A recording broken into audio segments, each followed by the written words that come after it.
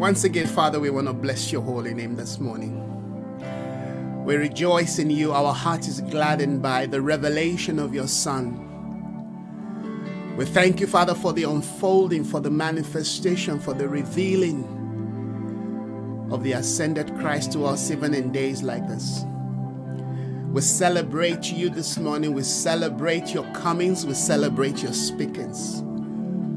We celebrate the light of a new day. We celebrate your illumination. We celebrate your life and your light, lighting our path. We acknowledge you this morning as King.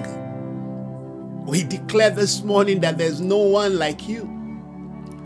Our hands lifted, oh God, our hearts prostrate before you this morning in proclamation that Yahweh, you are King of kings and Lord of lords. That as we enter into this brand new day, or whatever time zone that may be in our various locations and regions of connection, oh God, that this day we proclaim, we declare, oh God, yes, your majesty, your honor, your praises, your dominion. We've come before your throne. We've come to worship you as we represent your voice from this part of the world. We declare this morning once again that your truth will prevail upon, yes, the lies. That your will expose, yes, the falsehood. That your light, oh God, will illuminate our path even as we continue to journey. We thank you. We've come once again to receive insight, knowledge, direction, clarity, instructions for the day. Teach us, lead us, guide us, even as we lay before you. We bring our will and we surrender them to you this morning. We present our life unto you as a living sacrifice, holy and acceptable. For this is our reasonable, only service. For nothing else matters. Every other thing as secondary to a heart, yes, in pursuance, in devotion to your holy name. We seek you this morning. May we find you. May we find you even as you have positioned yourself, calling us. You said, if anyone thirsts, let him come. We thirst for you this morning. We hunger for you. Our heart is famished, oh God, for the living bread. We seek you this morning. Oh, we honor you. Thank you, Father. Thank you, Father, for this atmosphere once again. Thank you, Lord, that out of the fire you are fashioning, oh God, yes, a new spirit that will proclaim and declare your prophetic demand for a day like this. I thank you, Almighty God, that the counsels of the enemy has not once prevailed. Neither will it prevail today. So we declare, may your kingdom continue to advance. May your will continue to prevail. I bless you, O God, that you will touch and bless our handwork today. Yes, that the meditations of our heart and the expressions of our mouth this morning will bring glory and praise to you. That as we move out, O God, out of this place, that we will touch and impact our world. That we will transform and reform, oh God, our society. I thank you that our life this morning will become indeed a conduit, the very expression of your intentions and desire in the earth. Thank you, Almighty God, that this word again will bring us to a place of better understanding. We will function in the place of higher spiritual frequency. Our prophetic cutting edge once again, oh God, will be sharpened. Indeed, will become a manifestation of a double-edged sword. Your word, oh God, will change. Your word will reform. Your word will transform. But more so, your word will change us, change our mindset. I thank you once again. I bless you in Jesus' name. Friends, welcome once again. If you're joining me this morning, it's an honor and a privilege once again to share this moment, this platform with you. I want to believe the Lord this morning to help us further, amen, in the expressions of his heart for this new day.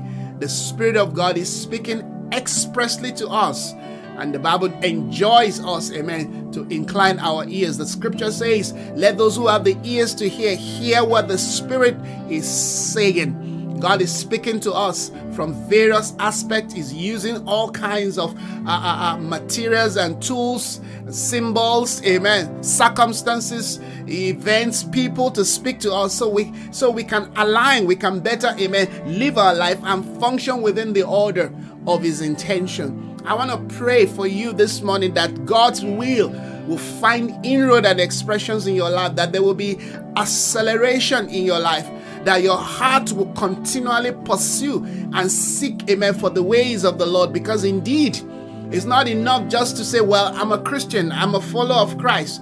We want to follow hard. We want to pursue him. We want to develop an attitude, amen, that is forever seeking, that is never tired, amen, of pursuing the Lord. And it's from that place that indeed will become victors and overcomers. So my desire, my prayer for you this morning is that you will not draw back, that you will not lag back, that you will not recline, but rather you will continue, amen, to press him, because that's my own prayer for myself. I don't want, amen, yes, the nature of the days that I live in to capture me and put me in a status quo, in a position where I can no longer advance. And that's the place and position we find many today. And this is the reason why I thought the Lord, in the beginning of this month, amen, begins to speak to us about coming to the place where, amen, our heart, our focus once again, amen, is on Jesus, amen, that we look to him, amen, that we redefine, that we revisit what it means, amen, to keep our eyes set on Jesus, to keep our minds set on the Lord, yes, that we can be so carried away, amen, with some even religious activity, or what we may even call, Christian activity, and yet we have lost sight. So we want to bring Christ back to the focus, amen, of who we are, what we represent, and what we're doing. All right. So we want to pray prayers like, Jesus, I need you to be my guide. I need you to lead me. I need you to instruct me. I need you to teach me. I want to maintain the reality of your presence in my life. I want to constantly, daily draw near to you. I don't want my life to be hijacked, to be pulled away by something else. I don't want to be distracted, yes, from the very cause, from the very ministry that you have called me, which is a priesthood that have a standing before you. I want to have a standing before you in what I do, in what I say, everywhere I go. I want to, yes, represent you there. I want my life to be the very effulgence, the revelation, the manifestation of your presence, that when I'm there, I want people to be able to see you and not me. I want to decrease while you increase in my life. Jesus, I want you to maintain, yes, your presence, your glory, your power, your essence in my life. Lead me. Prayers like this, amen, allow us, yes, to walk in that conscious reality, that we do not trust our own ability, that we do not come to a point and place where what we do is done from some wisdom that is not from the fruit of the tree of life. Amen. We want to divorce ourselves from every human strength, from every ability, from every competence that we claim we have. We want, amen, to rest and trust, amen, yes, in him. That is the place where we gain power with God. And we have to remind ourselves daily, because like I said yesterday, the days we're living is shrouded, amen, in subtlety, in deception. We can be so easily, amen, swayed away from Christ and the things of God while we are still calling the name of the Lord. After all, he himself said on that day, I will say to them, depart from me. I know you're not, you're workers of iniquity. But they will say, Lord, Lord, but we did this in your name, we did that in your name. These people were parroting, using the name of God, but their heart has disengaged. So what I'm saying, as we track other prophetic activity, amen, that we're dealing with in our day, we also need, amen, to track the most profound prophetic activity, which is to constantly track, amen, where Christ. Jesus said, amen, where my Father is where I want to be. He never did anything on earth outside, amen, of his Father's intention. He said, what I see my Father do, what I hear my Father do are the things that I do. While there are 1,001 things that is calling us, amen, to engage. We live in a day where there are all kinds of prophetic word, all kinds of, demand and requests that we just must show up. We just must, represent. We just must be there. We also need to, first of all, ask ourselves, is this what the Lord will have me do? Is this where God will have me be? Is this the place that Christ is in my life at this junction in time? Amen. For to everything upon the earth, there is a time and the season. We've got to track the time and the seasons of God for our life so that we don't walk out of season. We don't walk out of tune. Amen. We want to be in tune. We want to be in sync with Him. Where He is where we want to be. And that is going to take a conscious, tracking. It's going to take a conscious determination, to follow Him, Jesus said, take up your cross and follow me. You know that the cross is weighty. The cross, puts a burden upon our life, but we need the cross, to keep us in focus. The cross is the epicenter of our life, and we've got to maintain it that way, so that we can continue to walk, and live our life in the full authority and power of God for our day. So these are the things I'm hoping and praying that the Lord will continue to expand in our heart, in our life, Yes, even as we look into other emphasis and aspect that the Spirit of God, yes, is bringing to our light in this new day. So friends, welcome once again this morning. What are we doing? We're tracking, yes, Elisha's transition. And something the Lord just drew my attention to see this morning, of course, that is in line with, this emphasis of, tracking Jesus and allowing Jesus to be the guide of our life, okay? And I'm just going to quickly, bring you to that scripture. All right, we're looking unto Jesus, and we're connecting that, to Elisha's, leadership transition. Remember the context again, friends. In case you have forgotten, let me remind you again. All right, it's easy to, forget these things. We're looking at a point and a place where, all right, the Lord wants us to represent His intentions and counsels in the earth. Regardless of where we are, who we are, as long as you are on earth, you're a believer and you are breathing. God has, a program for your life. God has a plan for your life. God has an intention for your life. And that intention, is captured within, yes, the framework of those who have gone ahead of us. And this is why the Word of God, yes, is relevant to our life. The Word of God gives us perspective. The Word of God allows us to understand what God is doing in our day, how we can interact and connect, with what the Spirit of God, yes, is doing in our life or in our space. All right, the Word of God is the most relevant news, is the most relevant, material, is the most relevant information. Yes, it's more relevant than the news that is going to break tomorrow. Amen. So when we have a clear understanding, yes, of what the Word of God is, it allows us to give accurate interpretation, yes, to events. I'm just kind of drawing back and giving you some, perspective to why we are doing what we're doing, or why we're teaching the things that we are teaching. That this hub, this platform is a prophetic hub, meaning that we use God's word to give us prophetic insight or understanding relating to the nature of the day. That's one of the beauty of ministry of the prophetic, which has been abused. In fact, many don't even understand that. All right, that the prophetic, is a tool for, interpretation of times and seasons. That the prophetic is not just about being able to collect something. No, the prophetic allows us to be able to align, with what God is saying. That when we see events, when things are panning out around us, and particularly when they're difficult, the best place to go, is to God's word. The best, person to go to is the Holy Spirit, who uses what I call, the Spirit of Christ. The Bible says the testimony of Jesus, yes, is the spirit of prophecy. The testimony of Jesus is the spirit of prophecy. So the Holy Spirit uses, that which, has happened in the past, you understand, and give us, if you will, understanding or clarity to what is happening in the now. That is the power of the prophetic, and we need the prophetic.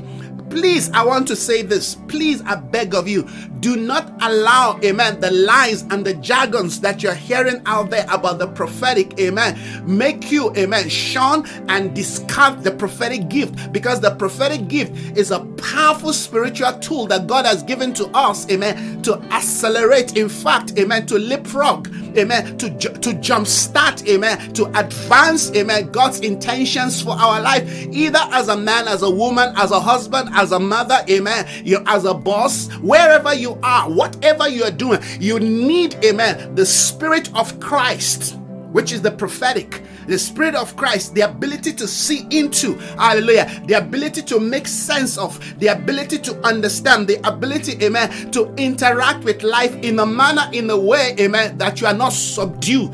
Amen. The world that we live in wants to subdue us, wants to overpower us, overshadow us. But the prophetic gives us, if you will, amen, the leeway. It gives us direction. Amen. The prophetic gives us insight. Amen. Gives us foresight. Amen. Gives us materials, gives us example, amen, on how to navigate life.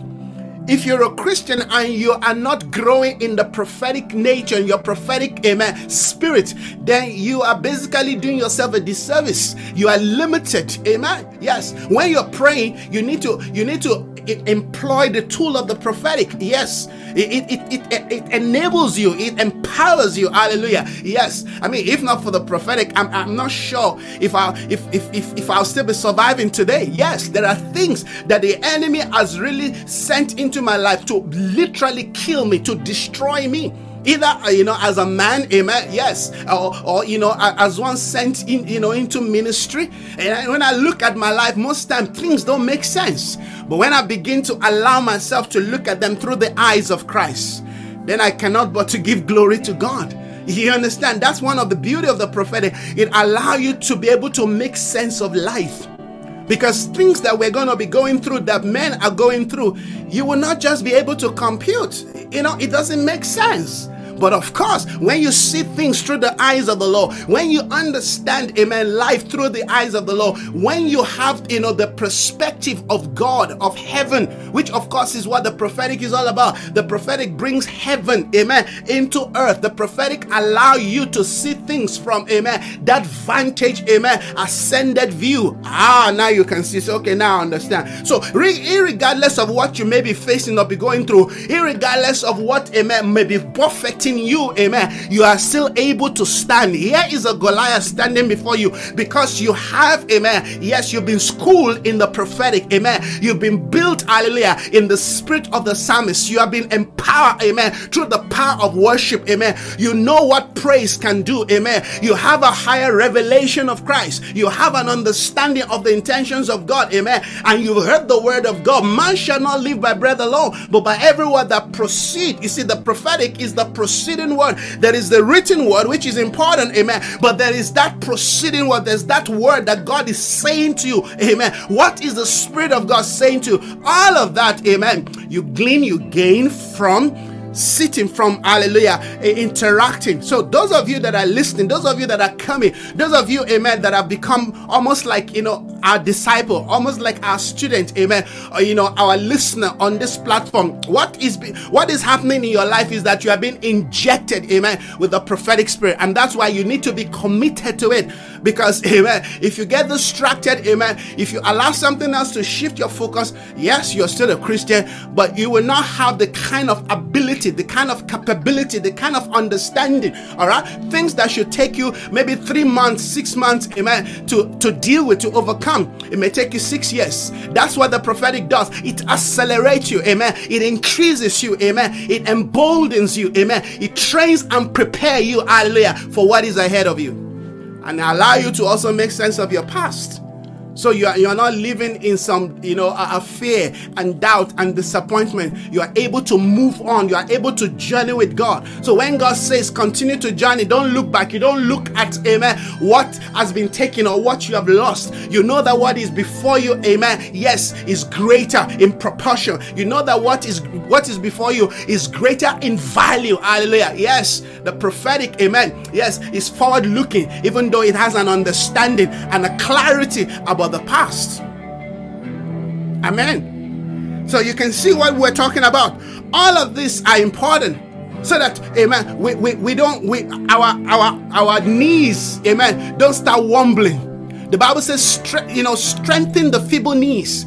The plan of the enemy in our day, hallelujah, is to weaken our knees. Is to, when you have a knees that is wobbling, you can't stand properly. The prophetic gives us posture in the earth, hallelujah. No matter what is coming, no matter what the enemy is throwing at you, you are able to stand. It says, stand, amen, and watch and see the salvation of your God. Hallelujah. I mean, I don't know, I just went into all of that. You understand? So this is very important. Amen. We've got to have the prophetic in focus in this new day. And that means we have to have Christ in focus, because Christ, amen, is the culmination. He is the very definer, hallelujah, yes, of what the prophetic is. The prophetic is not about your million is coming. It's not about somebody prophesying money into your life, amen. It's not about somebody telling you about some material things, amen. God blesses people. Even unbeliever, he blesses them. So we cannot chip him down or reduce the prophetic ministry, amen, yes, to material things, to cosmetics, to cosmeo, hallelujah. We've got to be able to have a higher vision, have a higher understanding. We've got to be more mature in the operations of the giftings of God for this new day, amen. The days we live in, hallelujah, we're seeing an awakening of ancient, powerful, demonic spirit, amen. Territorial spirit are rising up, amen, all across the nations, amen. The continent, amen, is being hijacked by powerful, satanic, demonic, amen, spirits that will require a governmental, apostolic community, amen, who has, amen, yes, their spiritual sword well sharpened, amen, yes, through the auspice of the prophetic. That's what the prophetic does. It sharpens, amen, our sword.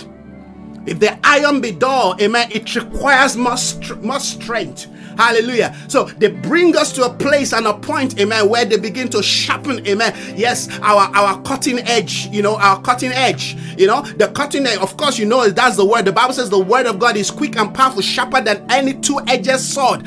Okay, you see, the prophetic will give you clarity, understanding, interpretation of the word of God. So when you wave that sword, hallelujah, it cuts through.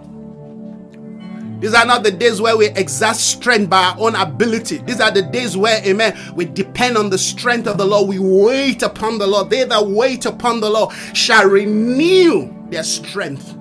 And then they will mount up with wings like eagle. Yes, they will run and not be weary. They will walk and not faint. Those things, amen, we want to begin to see in our life, amen, in our community. We want to begin to, amen, walk and begin to enjoy, amen, the fruit and the labor, hallelujah, of our prophetic engagement. Are you listening, friends, this morning? These are things that the Lord, hallelujah, is requiring and demanding of us. So we are not apologetic, amen, about what the prophetic ministry is. Like we have been saying, amen, Jezebel wants to run the prophet out of town. Hallelujah. Yes, Jezebel wants to run the prophetic out of town. Jezebel wants to send, amen, yes, the true prophet out of town, so that the fake ones, amen, that are eating on our table will be the one that will be ministering to the people. But we say no. I say no to that. We raise a holy standard this day. We raise an embargo against, amen, the authority of Jezebel. We proclaim and we declare that the Jezebel's altar right now are coming down. We declare, amen, that the illegitimate, governmental spirit that is thriving, that is seeking to control the nations, that control city, society, amen, yes, province, we raise this day, hallelujah, an injunction against you. We declare that you shall proceed no further. We say the hand of the Lord is against you. We say the hand of the Lord is against your authority. We proclaim that your scepter is broken. This day we declare that there's an awakening of a holy voice, a people of righteousness taking their place and marching, yes, in unison, hallelujah, in the authority of Yahweh, conquering, because they are people of Zion. These are the ones that have been born in Zion. The Spirit of the Almighty is upon them. Hallelujah. Hallelujah. What are we doing? We are proclaiming, we're declaring what the Lord is doing in our day, what the Spirit of God is stirring in our day. We're declaring that we're a different kind of breed.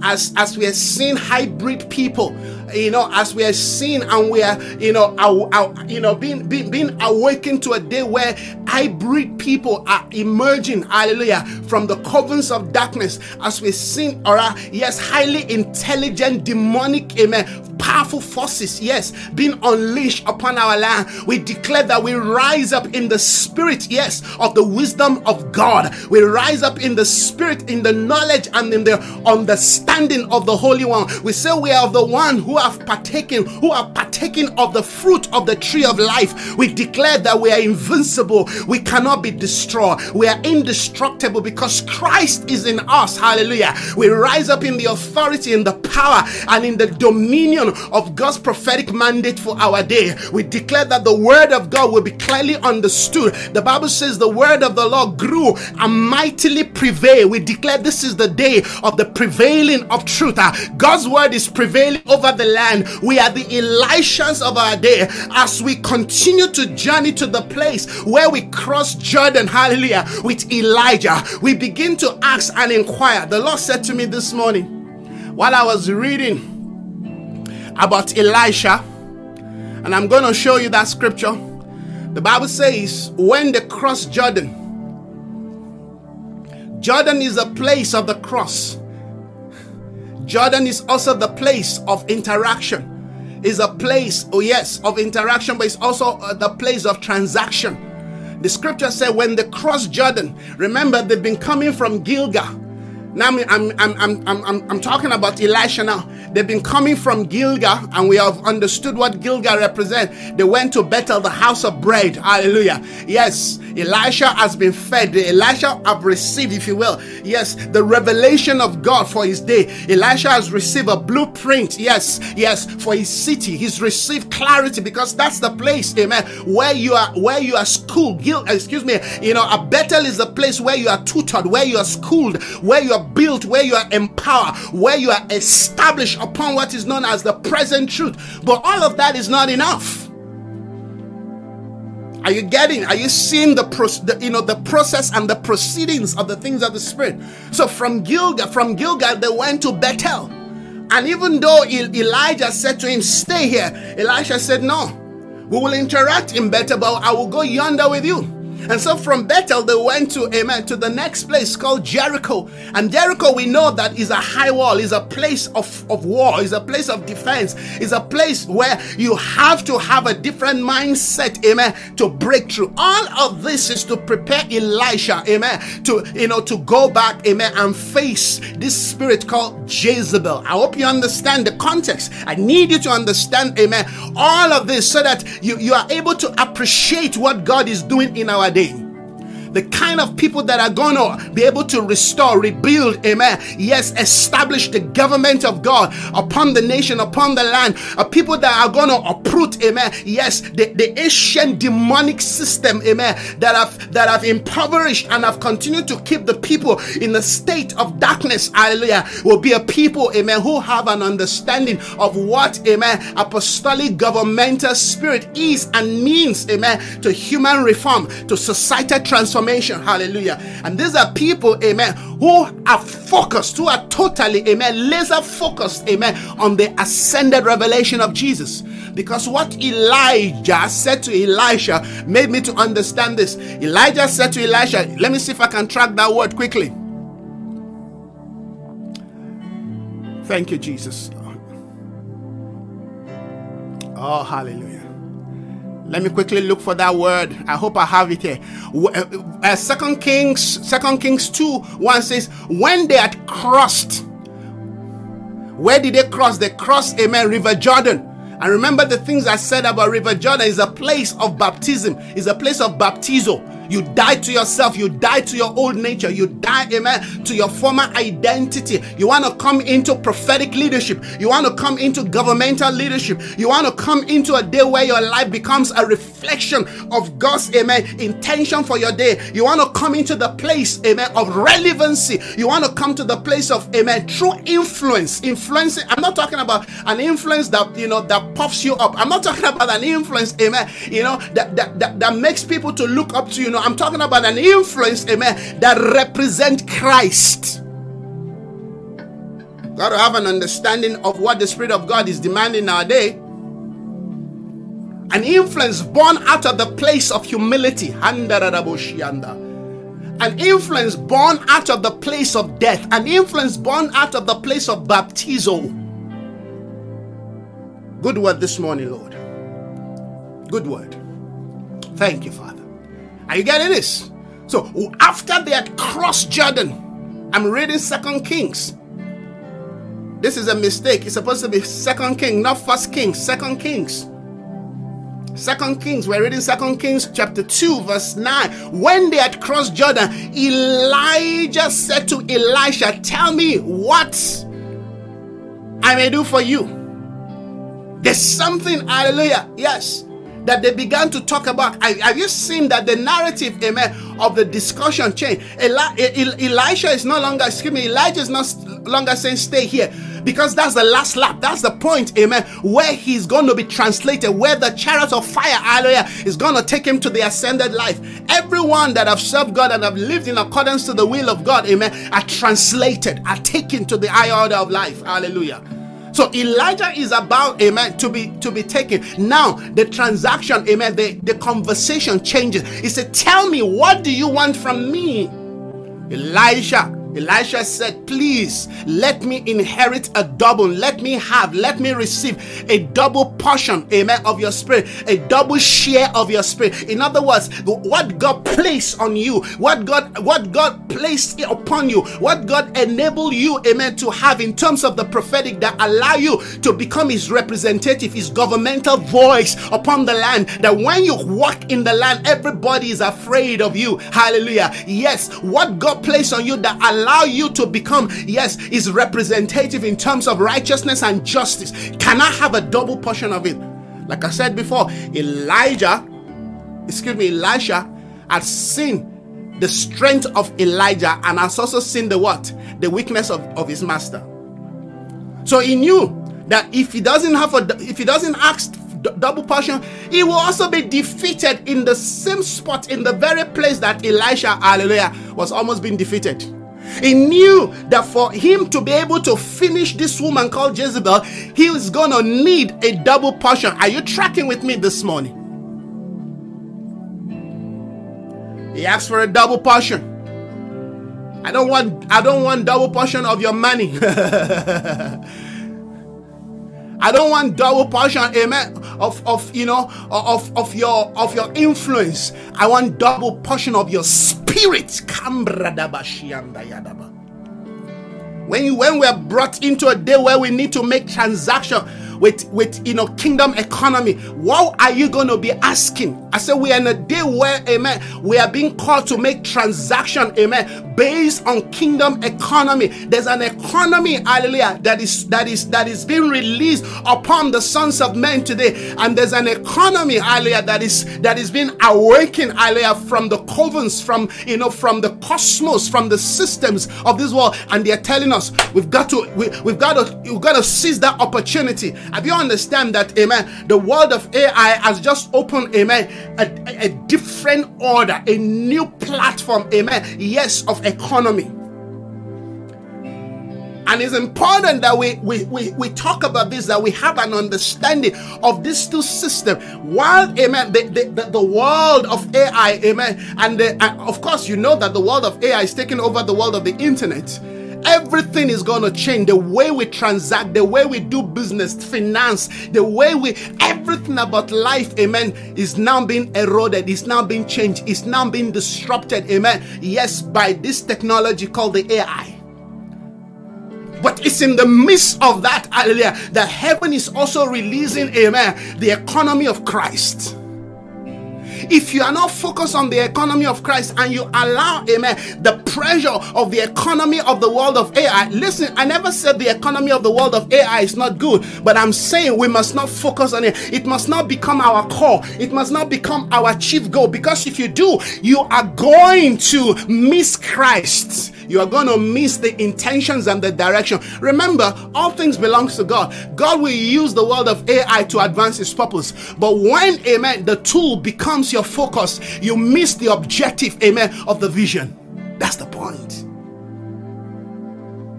And a lot of people are going to miss it. Just like, amen, when God releases certain grace, certain materials, certain resources in the past, amen, we took our eyes off Jesus, the giver, amen, and we focus on those things. God in the late 80s, early 90s, amen, released, amen, a financial resource, amen, to the church for the advancement, for the building of his intention. What did the church do? Amen. We took the resource, amen. We took our eyes off Jesus. We continue to focus, amen, on the release of financial, prosperity, amen. And we built a golden calf. We literally built a calf around the gift that God gave to us to advance his purpose. That has always been the problem of the church. All right, take your eyes off the gift. You take your eyes off the giver. You focus on the gift, and the gift becomes an idol. It's the same thing God is doing in our day. They are releasing resources. They are releasing, amen, they are releasing new opportunity. Everybody on earth today, hallelujah, has got an opportunity to excel, to succeed, to break through, hallelujah, to be somebody. But first of all, you've got to believe in yourself, amen. You've got to be able to have an insight and understanding of what is going on. And that's why, amen, ministry like us is very important, amen. You just need a little bit of, of commitment, a little bit of, study, a little bit of research, a little bit of, amen, get to know what's going on, amen, and find, where you're good at, what has God placed in your life. I tell you, there is, if you will, there's an app, if you will, there's a technology that can enhance that aspect of your life, but you've got to keep Christ in focus. It cannot be said, hallelujah, that while we are going to walk, while we are doing our daily business, that our eyes, hallelujah, is taken off Christ. The Bible says, two shall be in the field. That's one of my best scriptures, amen, in the Bible. Two shall be in the field. One will be taken and the other will be left. The two are walking, but the difference is that while they were walking, one was focused on the Lord. I'm doing my work. I'm very skillful, amen. I'm committed, hallelujah, but my eyes is still on the Lord. John said, I was in the spirit in the last day, but he was in the island of Patmos, amen, in labor. He was in the island of Patmos, amen, breaking stone, but he was in the spirit. He's in the midst, hallelujah, of our labor. It's in the midst of our work. It's in the midst, hallelujah, of the scripture coming to pass. Occupy till I come. It's in the midst of our occupation, hallelujah, that the things of God, amen, is going to meet with us. Excuse me. The Lord never uses idle hands. The Lord never uses idle hands. Idle hands, amen, become idols themselves. Because what the devil does with idle hands, amen, it gives them an image to worship. It gives them something to serve. So I need you to get clear understanding on what we're talking about. All right, why, amen, we are experiencing an inflow, amen, yes, of a new opportunity, amen, to change our world, to transform society through the kind of, if you will, technology that is coming to the fore, amen. The devil has no technology. All things come from God, but the enemy is very good, amen, in hijacking, amen, things, in hijacking times and seasons, in hijacking resource, in hijacking technology. Hallelujah. Like I know that the TV is not evil, but the TV has been used, amen, to do a lot of harm. Yes. I mean, we won't have the issue of lust and pornography and all of these crazy things today, all right, if not for the TV. But guess what? The TV has enhanced the gospel of Jesus Christ. So it all depends, amen, on the person. And this is why our gospel has to be focused, amen, not on peripheral things, but on the real reality, on the real issues of life, amen. Sin is of the heart. Sin is not a product that is produced, amen. No, sin is not a tool, hallelujah. The sin in us, amen, yes, will make use of tools that are designed, hallelujah, for good, amen, and pervert it, amen, for his own selfish use. Sin, hallelujah, yes, is the root of selfishness, self-centeredness. What does that mean? It means the worship of self, amen, the pleasure of self. If you can destroy, amen, if you can neutralize, amen, your own selfish carnal desire, oh, God will bless you, because, amen, God is looking for instrument, people he can put tools, material into their hand, money into their hand for the advancement of his kingdom. The reason why many people don't have in the way they want to have is because there are still things in their life that can hijack that blessing, that money, that resource, amen, for your own selfish desire, which of course will destroy you. That's the purpose of sin. The purpose of sin is to destroy man. And like I said, the heart of sin is self. All right? Whatever is given to you, if you don't know how to use it to advance the cause of God, to advance the purpose of God, the enemy is going to hijack it. The enemy is already hijacking. I mean, you will think of a drone that is made, amen, yes, to serve resource, to take, medications, to take information to places where maybe there's no good road. You understand? You've got, a drone that is created, in let's say a place in Nigeria where what you have is a water area. All right. So there's a drone that can basically go deliver a medicine, go deliver materials, go deliver goods to people. The same drone, amen, that is designed for that can be armed, you understand? Yes, with weaponry to go and bomb place, to go and destroy place. All has to do with the construct of the human heart. That's why the gospel has to be about the condition. The gospel is about transforming the heart of men first before their state or status. The gospel men are preaching today is about changing status, not condition of heart. If my status changes and my heart has not changed, guess what? I'm still the same old person. Oh, come on, you're not listening to me. Somebody can change my status, but if my heart has not changed, I'm still the same old person. I'm just a devil, hallelujah, in a white suit. I'm a devil, hallelujah, yes, empowered to do something, destructive, even though everything around me looks nice, looks beautiful. Are you listening to what I'm saying? So it's not just about, the surrounding. It's about the construct of your heart. And this is why we keep saying that we've got to keep Christ in focus, because when Christ is in focus, he sits upon the throne of our heart. And when he sits upon the throne of our heart, amen, we only do the bidding, hallelujah, of his Father. This is the principle. This is the technology that Jesus showed us. Only what I see my Father do, I do. Only what, amen, I hear my Father say, I do. Hallelujah. He never presumed. When you presume, hallelujah, you automatically give, amen, yes, the kingdom of self authority to rule over your life. Are you getting the point? So the issue of focus is very, very vital. Let's go back to that scripture that I'm reading. I'm not done. Hallelujah. Elijah said to Elisha, when you see me go. Remember, it was after they had crossed Jordan. It was after the baptism. Baptism is symbolic of death to the old. That's a place of transaction. That is a place, amen, of deep spiritual economy, of deep spiritual, amen, interaction. When you see me go, he asked him, you can have it. Elisha said, please let me inherit a double portion. I'm sure this man Elijah must have some things. Yeah, we don't know. I'm just speculating. But I mean, everything this man owned is leaving it behind. Can you believe that? The Lord was going to take him out. Not his car, not his money, not his chariot, amen, not his influence, not his position, not his connection. Everything is going to be left behind. And Elisha, amen, in fact, you know that by the time Elisha joined Elijah, amen, Elisha was a well-to-do person. He was influential. Amen. Yes, he was a successful cattle rearer.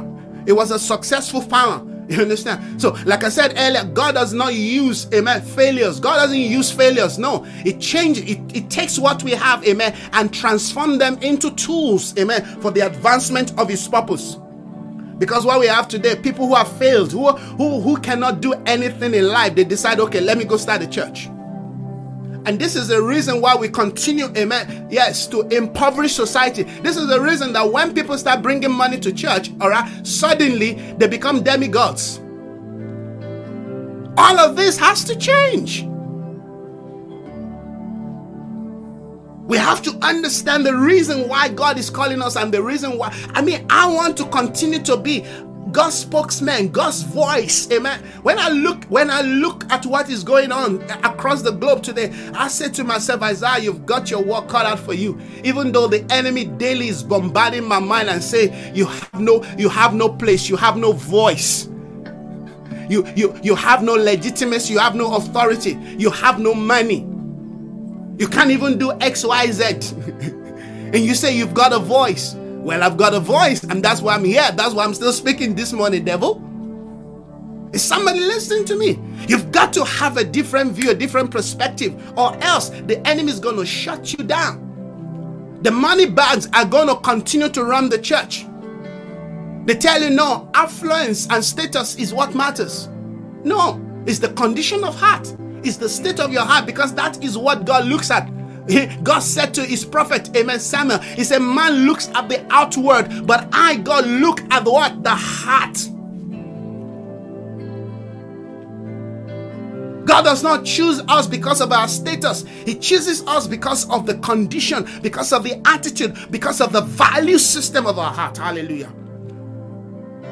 And all of this speaks into, amen, focusing on Christ. Because when we focus on Christ, amen, we draw value, we draw perspective, we draw understanding, we draw, hallelujah, yes, clarity of how to live life, of how to measure our life, of how to define and determine our success.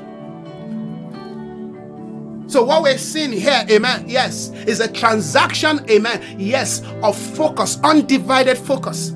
I said what we're seeing here between Elijah and Elisha, amen, yes, is an undivided, amen, yes, transaction based on focus. Just as we are enjoy, amen, to look unto Jesus, Elisha is basically saying the same thing symbolically, amen, to Elijah. He said, you want to enter into this order, you want to represent and replicate what Christ did on earth, you want to walk, because Jesus said, amen, greater work than this shall you do, because I go to my Father. But we cannot do greater work if we are not focused on him, if our mind, hallelujah, is not pursuing him.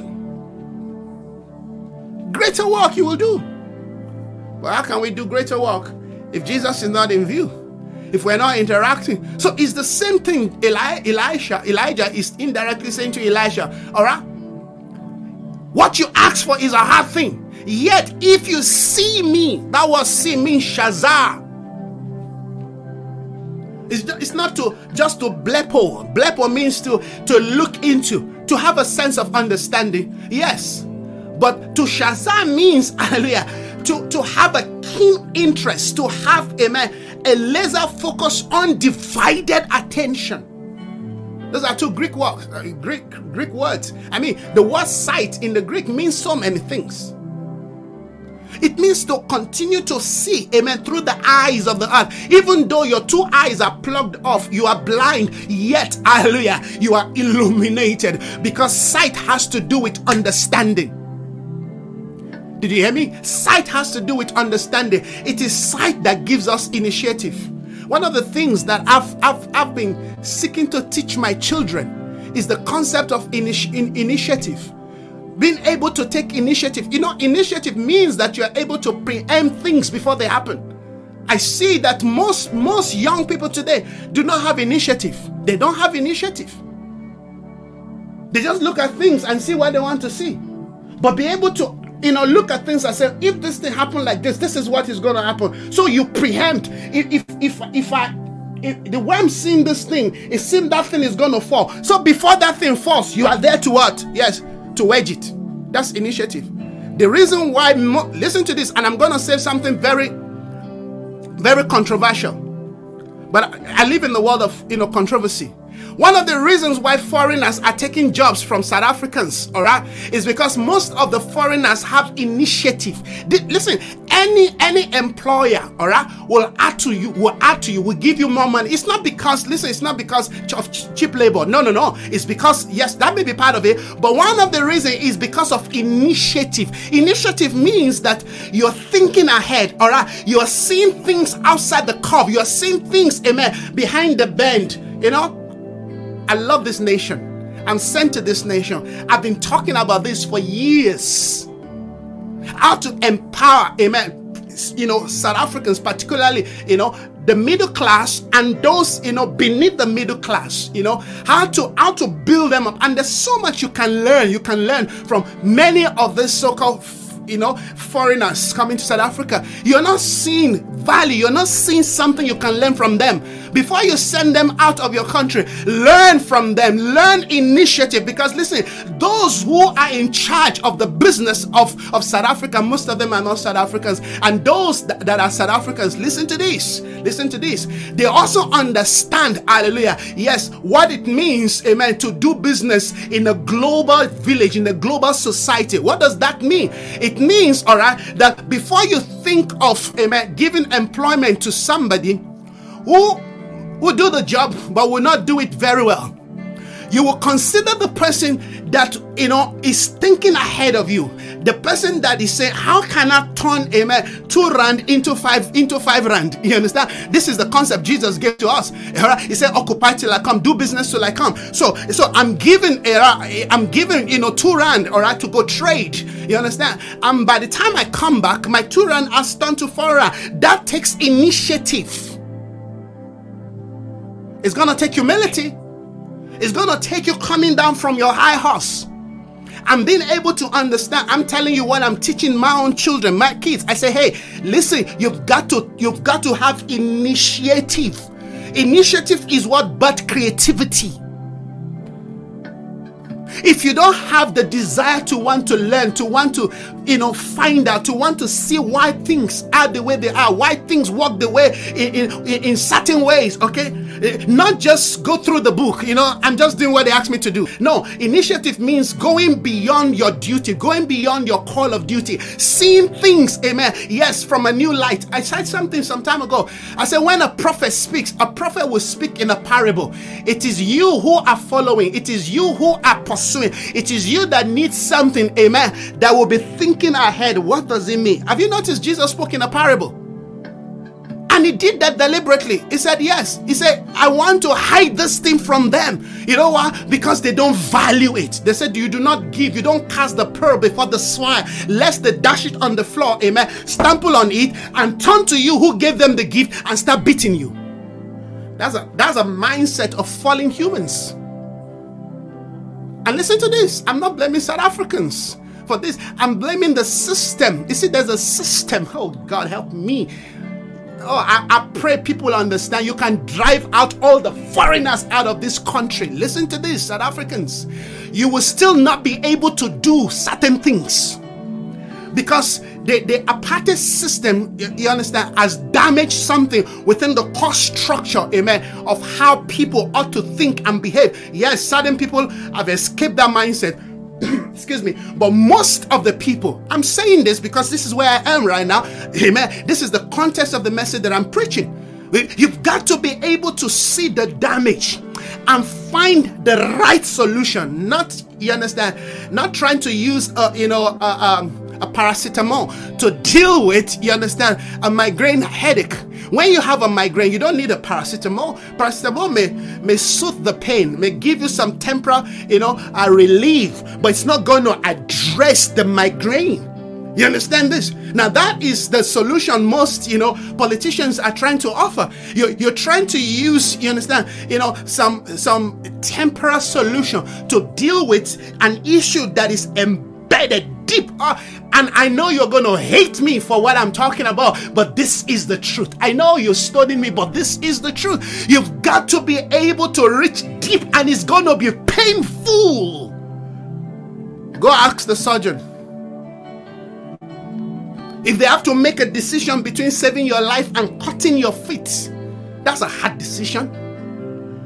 I don't think a lot of people understand, amen, yes, what has been done to the psyche, you understand, yes, of people.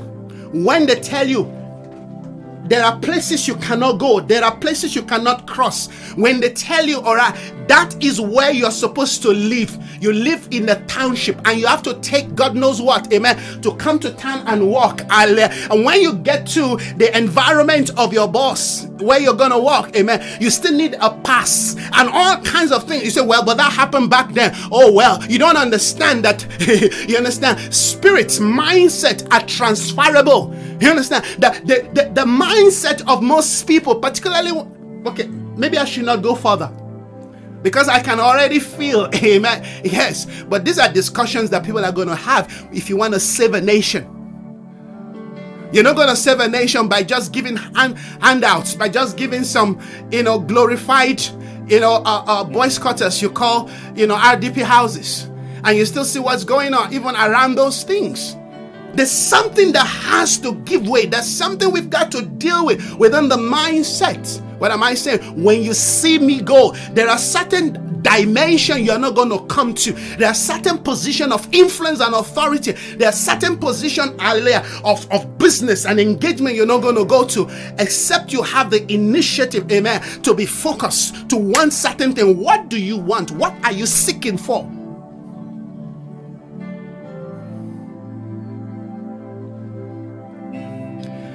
Truth is very, very powerful. Yes. Yet truth is dangerous and truth is bitter. And that's why most people don't speak the truth. We speak around the truth. And I've been known to speak the truth. I keep saying, yes, there are terrible people in South Africa, terrible foreigners in South Africa doing terrible things. And each one, if there are a million, each one of them should be deported. But the rhetorics, all the foreigners must go, we don't want, they've taken over our country. You don't understand how the 21st century, hallelujah, has been designed. Just as how, amen, the first century, even in the first century, they were cross-bordering, they were, hallelujah, migration, they were concept of migration. Goods, and as long as goods and services are flowing, people will flow. People are like rivers. Even if you build a wall, Donald Trump said he wants to build a wall. Even if you build a wall, you understand? People are like river, they will still flow. I am not trying to undermine, you understand, the work of strong border. Let's have strong border. But I'm saying, you understand, to build an economy, because a nation is built on an economy. An economy is a reflection, of the values of people. It's not just about the skill of people. Economy is about the value of people. If you're looking for an economy and you're rejecting people, sorry, you're not going to have it.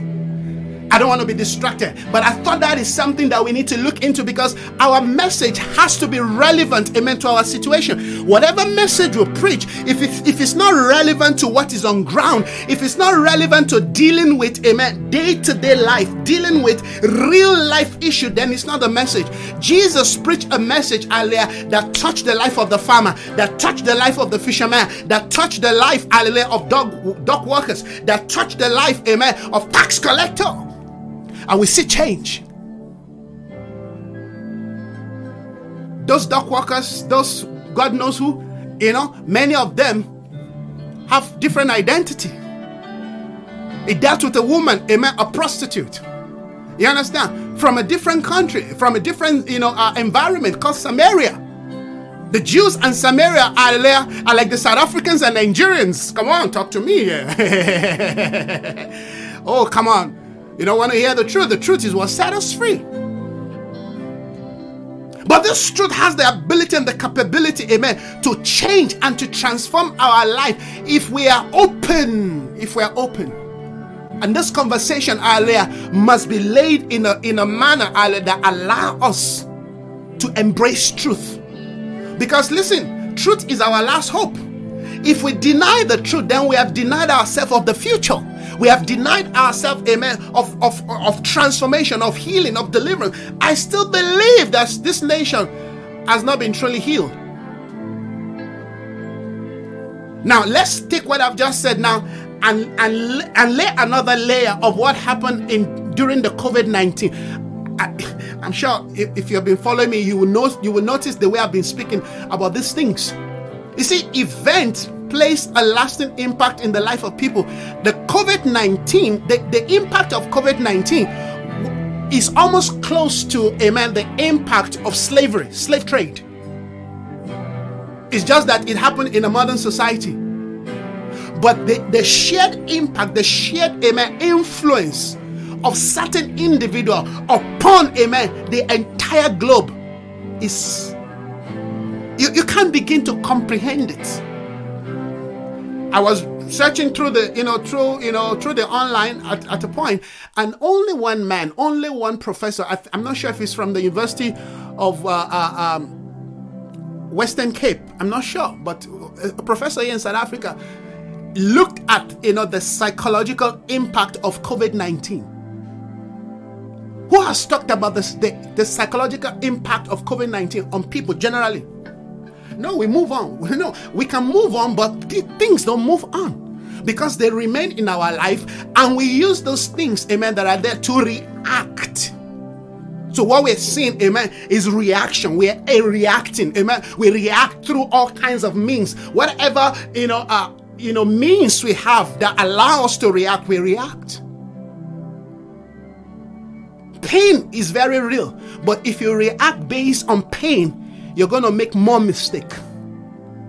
Did you hear what I said? Pain is real. But if you react, these are things that Jesus taught us. We're not to deny the pain. We're not to deny the injustice. We're not to deny, amen, our lack, our need, our ignorance. But we cannot use them to react. If we do, we're going to create more harm for ourselves and, of course, for society. What am I saying? When they cross Jordan, every one of us must cross that place of pain. God will not use us to enter the next phase of ministry. Yes, Father. God will not use us to enter the next phase, amen, of building homes, family, community, government, if we have not crossed Jordan successfully. If you die at Jordan, it means that you've been found wanting. But when they had crossed, Elijah said to Elisha, tell me, what do you want? You better stay, amen, on the other side before crossing Jordan and continue to enjoy your Christianity and just, do your hocus pocus. You understand? But if you're going to cross and you're going to take a people to cross Jordan,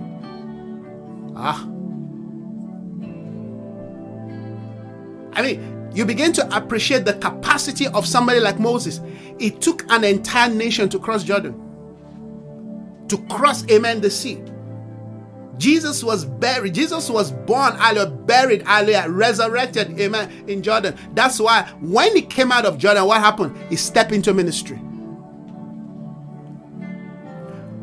All that Elisha had learned for 22 years, yes, are called to bear in this cross path, because this is the place where the baton, amen, yes, will be passed to him. This is the place where his true calling, this is the place where he's going to be initiated. This is the place where he's going to be empowered. This is the place where, amen, he's going to receive a new zest, a new, a capacity, if you will, a new apostolic configuration, a new system within his spirit man, amen, to rise up and begin to engage with issues. All of this has to do with issues, real issues, real time issues.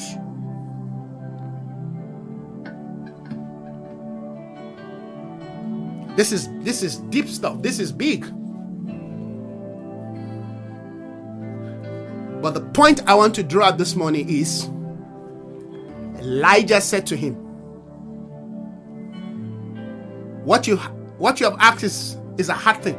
Yet, if you can see me taken from you, if you can maintain your focus in the midst of the pain, in the midst of the distraction, if you can keep, hallelujah, your focus, yes, on Jesus, if you can continue to maintain your focus. Listen, friend, it's very difficult to maintain our focus on Christ when there's a need. When there is need, when there is, situation, challenges that are constantly seeking to distract you. It's easy to focus on Jesus when there are no challenges, when everything is just rosy, when everything sounds nice, all right? When you just, won that contract. It's easy to say, hallelujah, thank you, Lord. It's easy to focus on Jesus, yes. When you don't need to pay no bills, when you don't need, you understand, to go and defend yourself in a law court. It's easy to when everybody's around you and singing your praise. It's easy when you've got, thousands of people, amen, bowing to you in the name of you running the church. It's easy to say Jesus is Lord. It's easy to, to brag and to boast. But to keep your mind, your eyes focused on Jesus when, amen, everything is taken from you. That's when you begin to appreciate Job. When God says, go test him, take everything he owns except his soul. Afflict his body, yes, with boil and disease. Then we know if indeed you are still able to focus on Jesus. You see, that's why I said oftentimes we preach what I call idealistic message. But when, amen, you are about to be evicted, amen, your house is about to be repossessed. Your car is about to be repossessed. When you find yourself in a situation where you've done everything righteous, yet you are still being buffeted daily, amen, by contradictions, by negativity, and you're wondering, what is the cause in my father's house? What is this thing pursuing me? Why is it that everybody makes it, but when it comes to me, it's like the door shuts? Because I'm telling you, you are going to be pushed to that point. That's where they want to know if indeed Jesus is in focus. This is what I mean when we say, let's look unto Jesus. Because there are things in our day, both aggressively and subtly, amen, pulling us away from Christ. There are crises in our day that is turning men to beasts, that is turning Christians, amen, to beasts. There are situations that, amen, we're going to face in life that suddenly the brother you think, amen, was your pally, was your ally, suddenly turn against you. There are conditions you're going to find yourself, and you're going to be looking for somebody to just stand with you in prayer, and they're not there, and you're wondering. You'll find yourself in a situation where all you need is just 100 rand to save you, and you can't find it. What would you do?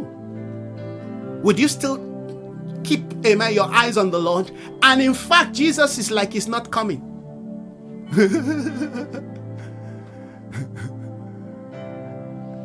Amen.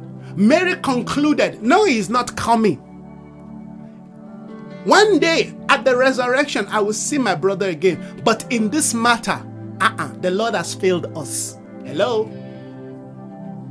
The Lord has failed us. I thought he was my friend. I loved him. I served him. I gave. I'm committed to his cause. I prayed and we had waited. I believed that he was coming to heal my brother. Lazarus is dead. To add salt to injury, it turned up at the 4th day. They say he's dead. We've already buried him. Hey. Oh, come on. You're not understanding what I'm talking about. He's been dead 4 days. According to the Jewish, tradition, by the 3rd day, we must embalm, we must bury. Embalm. We've sealed this thing, it's over. We've come to the point of accepting our lot. You have failed us, even though we don't say it. Jesus wept. He didn't weep because Lazarus was dead. He wept because of their unbelief. He wept because of the unbelief of Mary, particularly. Because she then said, I know I will see him again at the resurrection. She used a sense of knowledge of scripture. I know. So she knows the scripture. Here's the scripture standing, talking. That's the place many of us are going to find ourselves. Where is help coming from? Where's manna coming from? Where's sustenance coming from? Where's deliverance coming from? They say, keep your eyes on Jesus. They say, for 430 years, we've been keeping our eyes on him. He never turned up. So we have chosen to believe in Pharaoh. They said, take us back to Egypt. Is he going to kill us in this desert? Take us back to Egypt. We prefer the cucumbers and the lettuce. That seemed to be, amen, the analogy of the spirit that is taking place in South Africa. We want to be in Egypt. We want to be in bondage. You even hear people today tell you that, amen, apartheid time, all right, we're much better than, all right, this democracy. I've heard that several times. People say that. What are they talking about? They're talking about, all right, the fact that they're able to eat. At least during apartheid, we can eat. Listen to this. That is the most I don't even know how to qualify what I'm about to say. But that is, poverty upon poverty, amen, ingrained poverty speaking. And I understand why they're speaking like that. Because we promise the people, you understand, free food, free house, free water, free this, free that. So the people develop a sense of entitlement. That's why the ANC cannot remain in power, amen, except they continue to bankroll all these free services, which of course they are not able to. And this is the reason why they are dropping. Something has to change. And I'm not just talking about issues here in South Africa. These are the things impacting, amen, yes, the African culture, the African nation. It's a wrong mindset. And yet we want to align to a country like China. Go and study the history of China by the year from 1950, 1960, 1970. There was a period in China where people were eating from the dustbin. People were eating, you understand? Where people, in fact, parents could not feed their children. And I'm not trying to praise the Communist Party system, no. But I'm saying something happened. Something happened within the core structure of the people. That no, we are not going to sit here and die. We're going to rise up. We're going to put ourselves to hard labor. We are going to be self-dependent in terms of food. And this is why today the Xi Jinping of this world and the Communist Party of China believe that there is no God, because they saw how they were able to put their mind, their soul, their strength into work, and they saw what they can create. You like it or not, China is a superpower. They did everything they could do to bring themselves out of poverty. They send their children to schools overseas, to America. Go and learn about what those people are doing. Come back and replicate the same technology. And somebody open their mouth and be on things that they have no sense. How do you change a nation?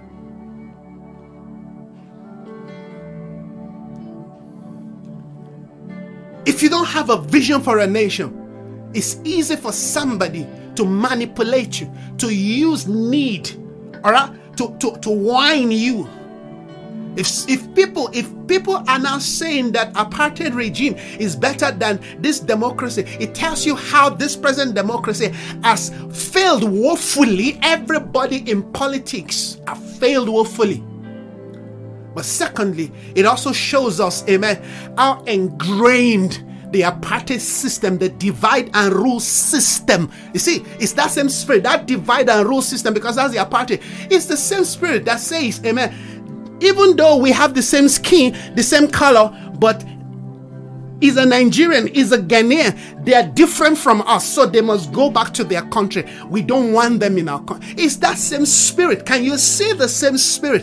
It's the same spirit that will cause, amen, a South African to rise against a South African, amen. It's the same spirit, amen, that will cause a man in his home, amen, to take a gun, amen, and shoot his own son and shoot his own wife. You understand? It's the same spirit.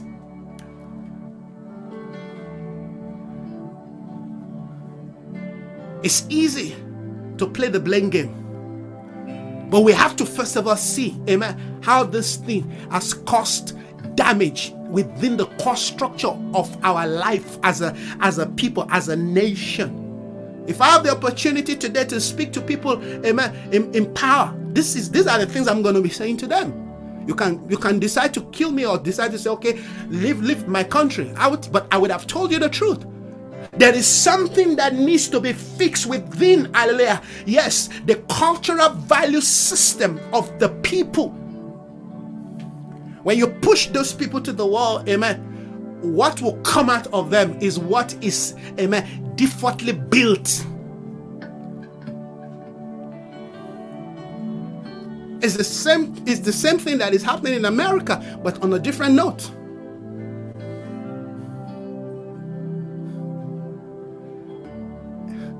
Dignity begins from the place, hallelujah, of labor. But labor, hallelujah, must have human face, must have humanity. And that's what is different right now, amen, between, the socialist party economic system and the capitalist, amen, party system. They are both evil, but one knows how to play the game than the other. At least in the capitalist system, you can still serve your God. In the socialist system, amen, you are not even allowed to serve God. Do you know that today in China, the Bible has been changed? But my point is, the Chinese were able to bring themselves out of mental poverty, out of, you understand, social infrastructure poverty. Some of the technology that Chinese have, Americans don't have it. Talk about, technology that deals with, machines that can build things, that can create things, that can, come on. I'm saying that some countries in Africa were doing far much better when Chinese, amen, were impoverished. But what happened? Look at Africa to today. Today, Africa is Chinese, amen, is impoverishing Africans, resources. As long as, amen, the leaders can do whatever they want to do. We don't interfere with, politics, but we interfere with the economy. Which one is more? Isn't politics, amen, alive, amen, to guard the economy? Oh, come on. Oh, hallelujah. You've got to think. We've got to be able to look at scripture and find values and principles, amen, yes, to deal with issues of our life. I'm looking at all kinds of things, all right, that I'm asking the Lord, empower me financially to do things in communities. I just want to do things in communities. I give you a good example. I'm living in a place where on the other side of the community there's poverty, but all of them know me because I go there, I assist them, I do whatever I need to do. But what I want to do is just to open, you understand, what you would call a training school. I call it work and play school. Work and play. There are young kids, 15, 14, 10. They're no longer going to school. They're smoking their life away. You just need to have a center for them. It's not a big thing. Just have a center for them where you teach them some handwork, teach them carpentry, teach them how to build things, how to create things, teach them how to build, teach them how to, what do you call it now? How to mold things, pottery. Teach them a little bit of, not big farming, just little things. And they do that, loving it. And you give them an incentive. End of the week, all right, you give them an incentive. So they are happy. They can see what they're doing. And you say, well, that incentive I'm giving to you, I want you to know how to save. So you open an account for them. And you say, okay, if your incentive is 300 rand, okay, you can keep 200 rand. The 100 rand, we put it in an account for you. And you can monitor it by yourself. What are you doing? You're creating dignity for them. You're building dignity for them.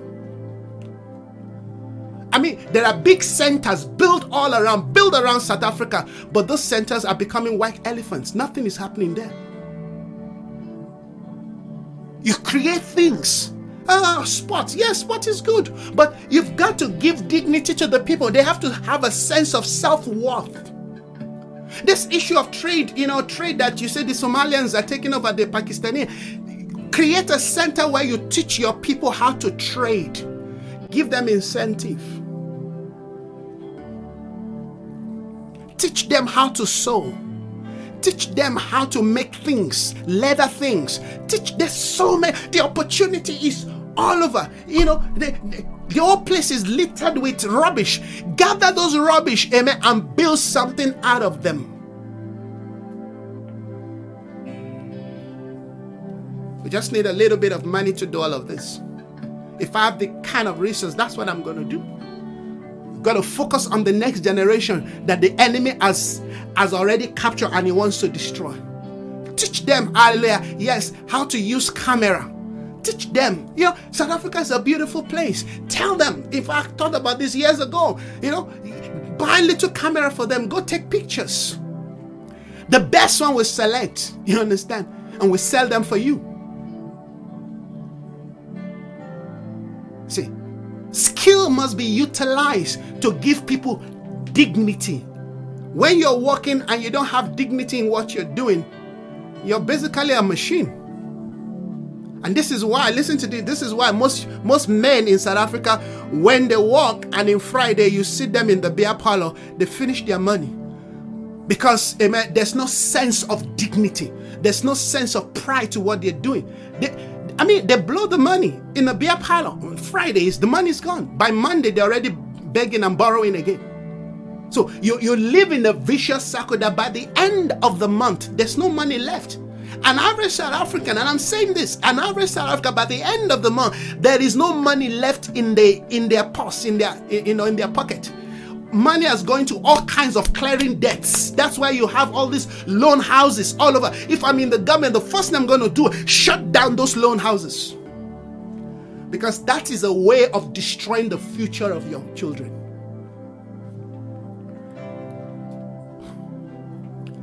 Don't tell me you can't do without certain things.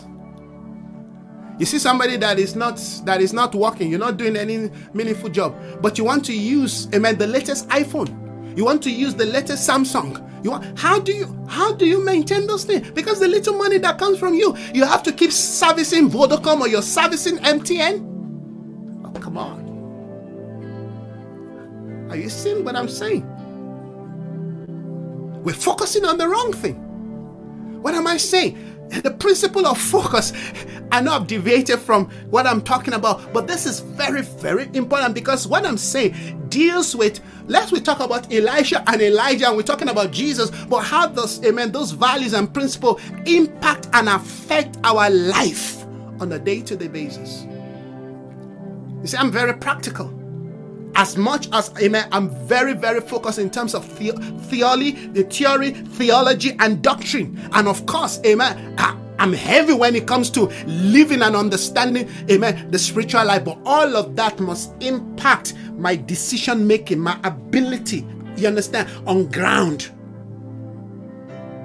You cannot be talking on this thing just dangling in the air somewhere and everyone say, oh, hallelujah, praise God. How do you bring them down? How do you bring them down? How do you make them walkable? How do you put, amen, those principles to become walkable tools? Hallelujah. This cup, amen, if you find out this cup is made in China. 99% of the things sold in South Africa and of course in Africa are all made in China. How did China become, amen, yes, so powerful that they become, amen, the factories of the world? In fact, it's become so difficult now that China makes things and make things, amen, so cheap, amen, that if you decide you want to make the same thing in your country, you're not going to get, a buyer because, amen, the cost will be so high. But that we have to change. We can create local economy, amen, by creating, amen, communities that can produce things like this. I mean, it's just a mug, but still imported.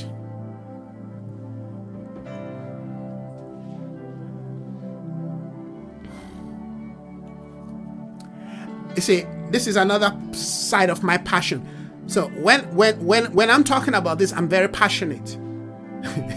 I can relate spiritual things to practical lifestyle.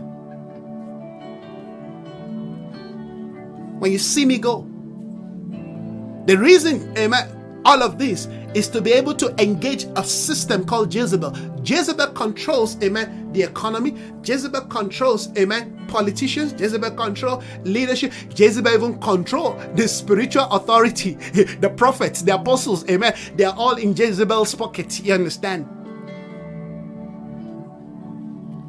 A little guy that's got a little land somewhere doing his vegetable, doing his thing. Jezebel wants that land.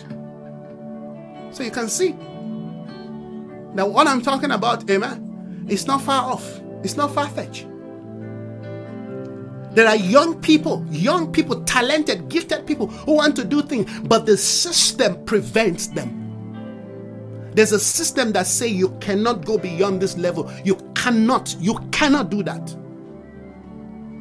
You must be in the queue. You must submit. Listen, idea can only win and rule, amen, when there's a system that allowed the idea to thrive. How many ideas have you have? Only for those ideas to be flushed down the toilet, because where do you even start from? Oh, they tell you we can fund your idea. You lie.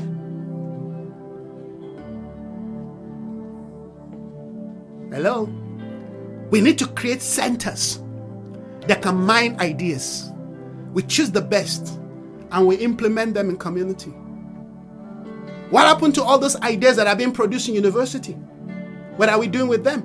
At the end of the day, they go work for somebody who, amen, is in charge of the system that impoverishes, that limits the people. How many people go to university and come back to their community and put to practice, amen, what they've learned?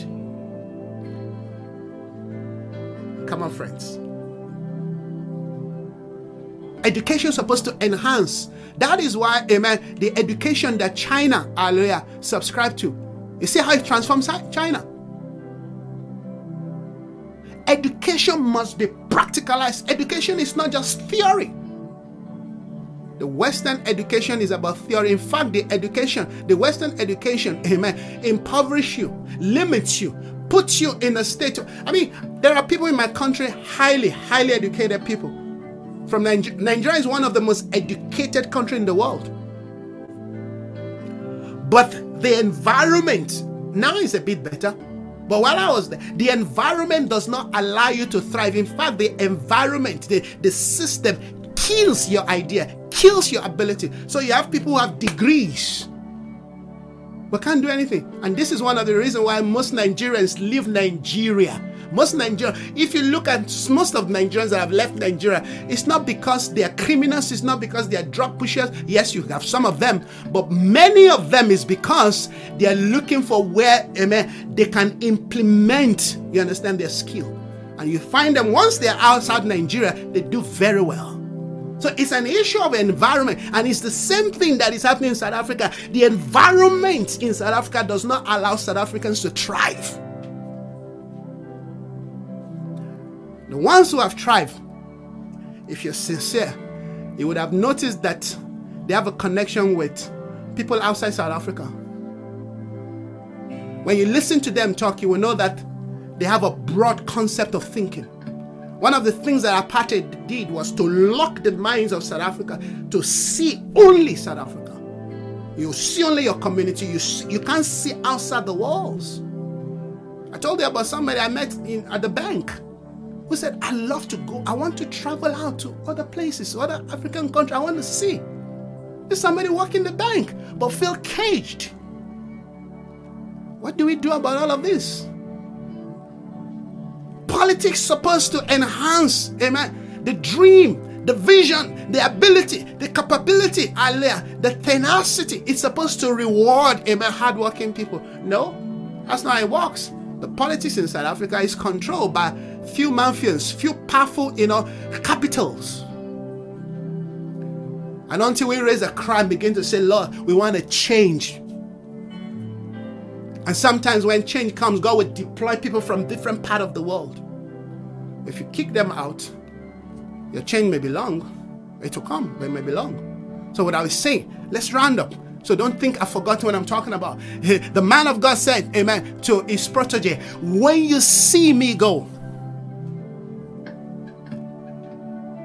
when I'm being taken from you, it will be granted to you. If not, it will not.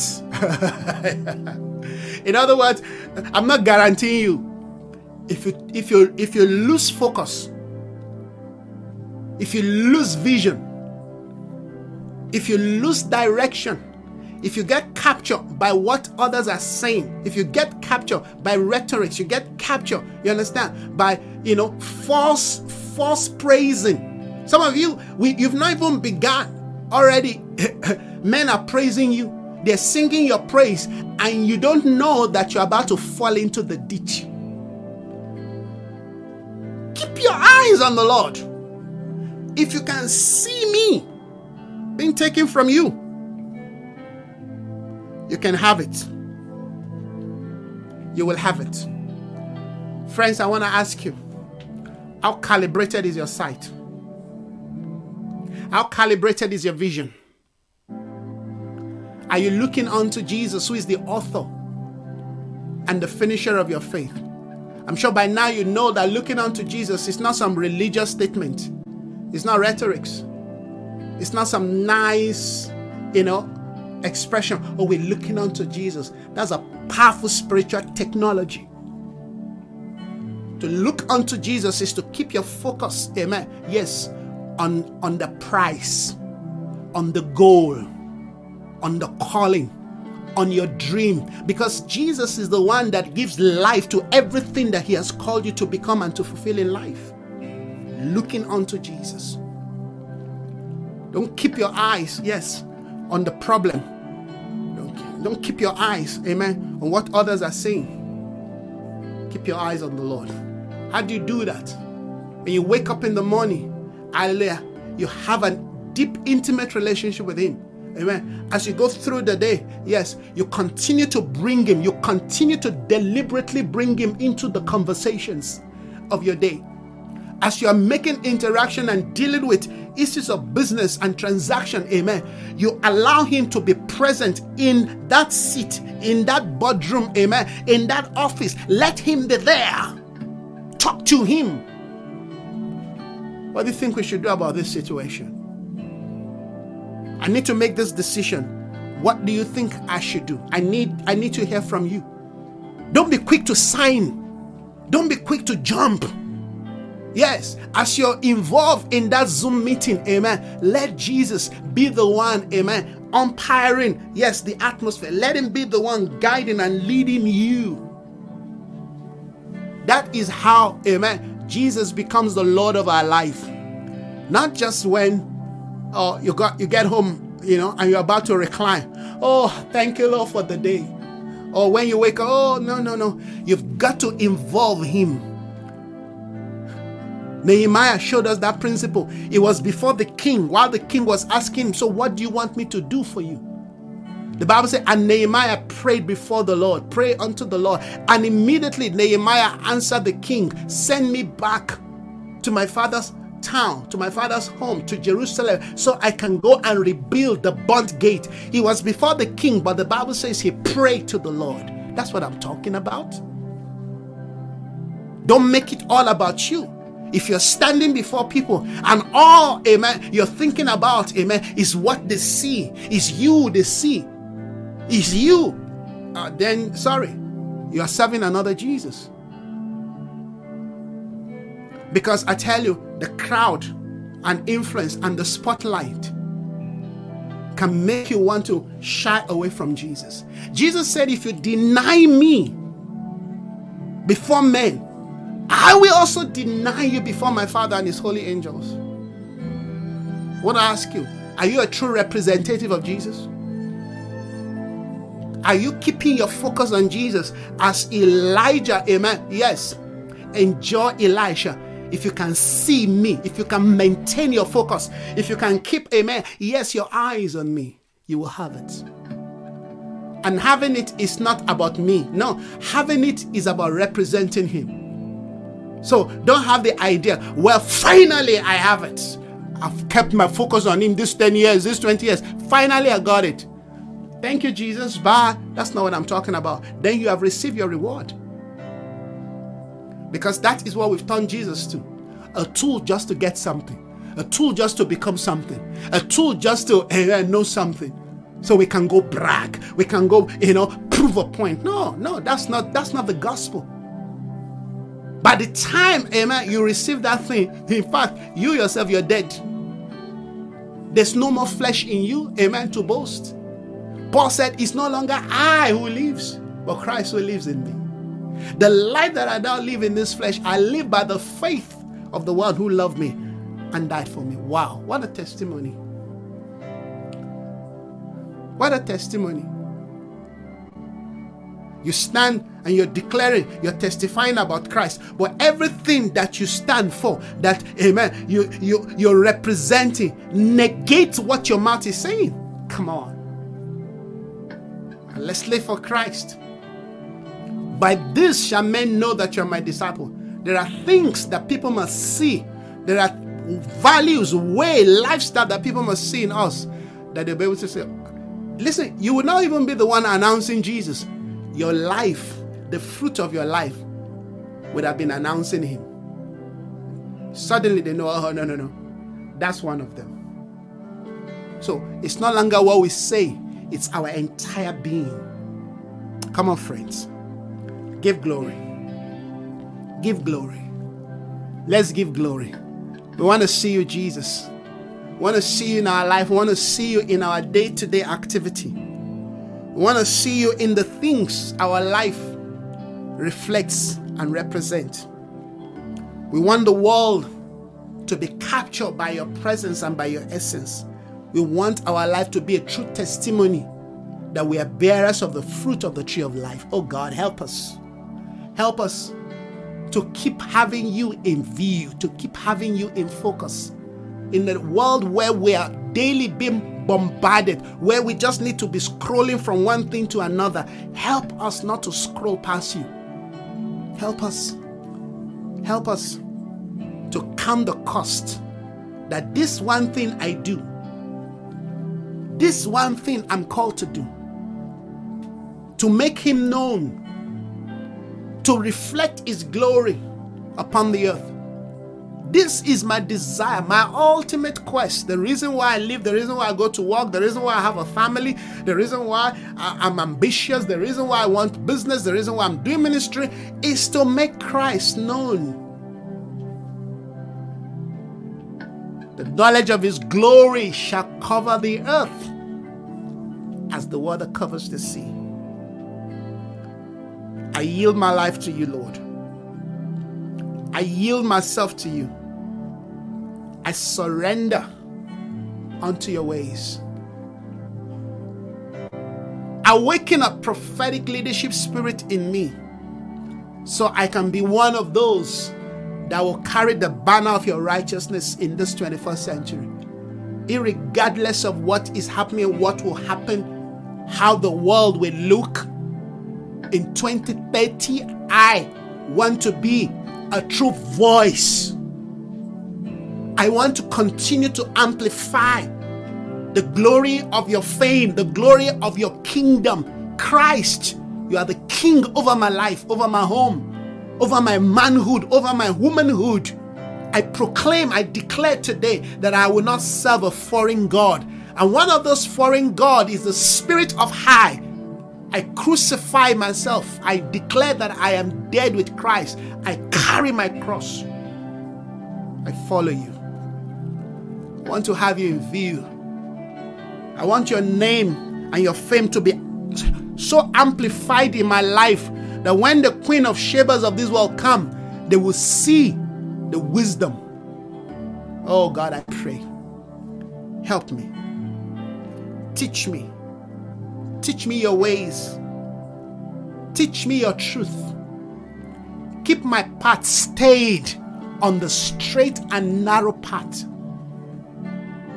I pray to you.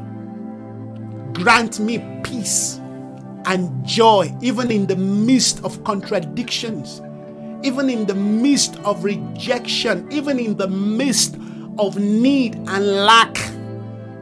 I want to understand what true riches is. Help me.